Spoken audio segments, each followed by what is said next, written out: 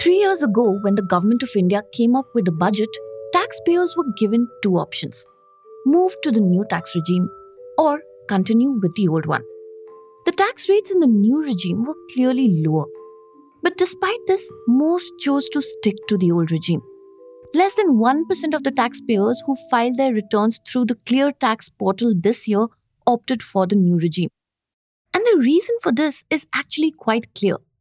The old tax regime offers a bunch of deductions and exemptions that can reduce the taxable income of taxpayers quite significantly.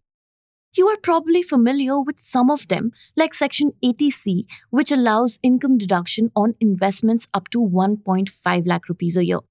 There is also Section 80D, which has to do with health insurance premiums. And then there is Section 24, of course, which is related to interest on home loans. We also have the standard deduction on salary and house rent allowance. So even if the tax rates were higher, the old tax regime meant lesser taxes for most taxpayers. Obviously, the government was not very happy about this.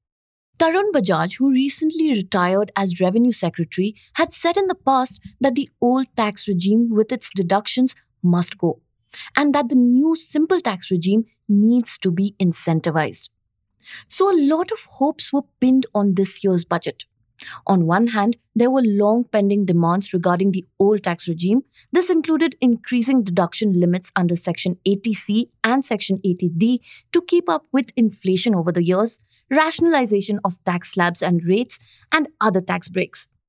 And on the other hand, people were hoping for what Bajaj had said, that the government come up with changes that would make the new tax regime more attractive. Turns out, the government has done exactly that. The one that's been making all the headlines, of course, is the decision to increase the income level on which no tax will be payable. From the earlier 5 lakh rupees, the government has raised it to 7 lakh rupees. So should you opt for the new regime then? Not so fast. There are also a lot of other changes that we need to understand first. My colleague Anand Kalyanaraman broke it down in the latest edition of his newsletter Kaching. He says there are still some things that you need to consider before making a decision. Welcome to Daybreak, a new podcast from The Ken. I'm your host Snigdha Sharma, and I don't chase the news cycle. Instead, thrice a week on Mondays, Wednesdays, and Fridays, I will come to you with one business story that is worth understanding and worth your time. Today is Friday, the 3rd of February.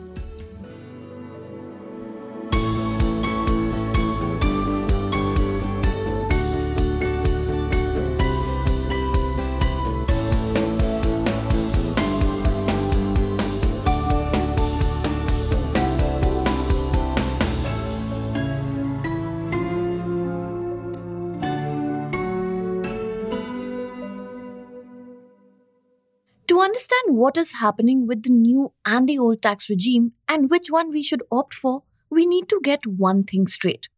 A lot of how these changes work out for you depends on how much money you make and the kind of tax breaks you prefer. So let me take you through some of the big changes one by one. Like I mentioned earlier, those with a taxable income of up to 7 lakh rupees will not have to pay any tax in the new tax regime. This is thanks to a rebate, which is basically like a payback, which means that the tax liability is first calculated and then rebated or paid back. So far, this rebate was for those with taxable incomes up to 5 lakh rupees in both the old and the new regimes. But from the next financial year, which begins in April, this has been increased to 7 lakh rupees. Again, this is only for those who opt for the new regime. So what is the purpose of this difference of 2 lakh rupees? With it, the government is basically trying to bridge the current gap that exists between the two regimes. And how is it doing that? Well, those in the old tax regime with incomes up to 7 lakh rupees can bring down their taxable income to 5 lakhs and escape tax. This is through popular deductions such as Section 80C and the National Pension Scheme investment. So the higher ceiling for the new tax regime is essentially a way to level this playing field. Let us now look at the next change. In the new regime, the government has decided to extend the benefit of a 50,000 rupees standard deduction for salaried and pension taxpayers. Before this was available only in the old tax regime. Again, this is another way to reduce taxable income in the new regime and bring it on par with the old one. And now moving on to the other change.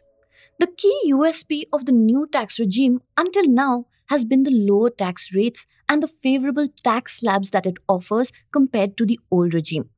The government has tried to make it even more attractive. For one, the tax exemption limit in the new regime has been increased from 2.5 lakh rupees to 3 lakh rupees. But in the old one, it is still 2.5 lakhs. Also, the government has tried to simplify taxes in the new regime. It has reduced the number of tax slabs from 6 to 5. The tax rates in these slabs too have been moderated. This in turn will reduce the tax liability for those in the new tax regime even more. And finally, coming to the last change that has raised quite a few eyebrows. This one applies to the super rich. As it turns out, it is not just the lower income and middle income category that the government wants to shift to the new regime. From April onwards, the surcharge on tax has been reduced from 37% to 25% for those with incomes above 5 crore rupees.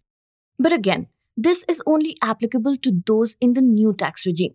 And it's a pretty good incentive because it brings down the highest effective tax rate for the super rich from about 43% to 39%. So if your income is on the higher side, it may be worth it for you to switch to the new regime.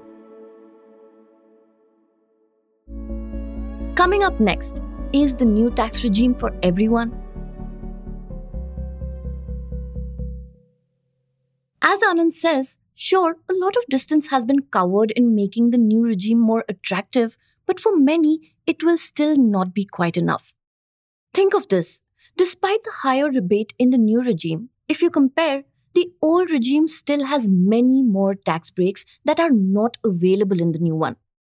To name a few, you have the tax breaks on health insurance premiums, house rent allowance, interest on home loans, interest on bank deposit interest on education loans, and many more.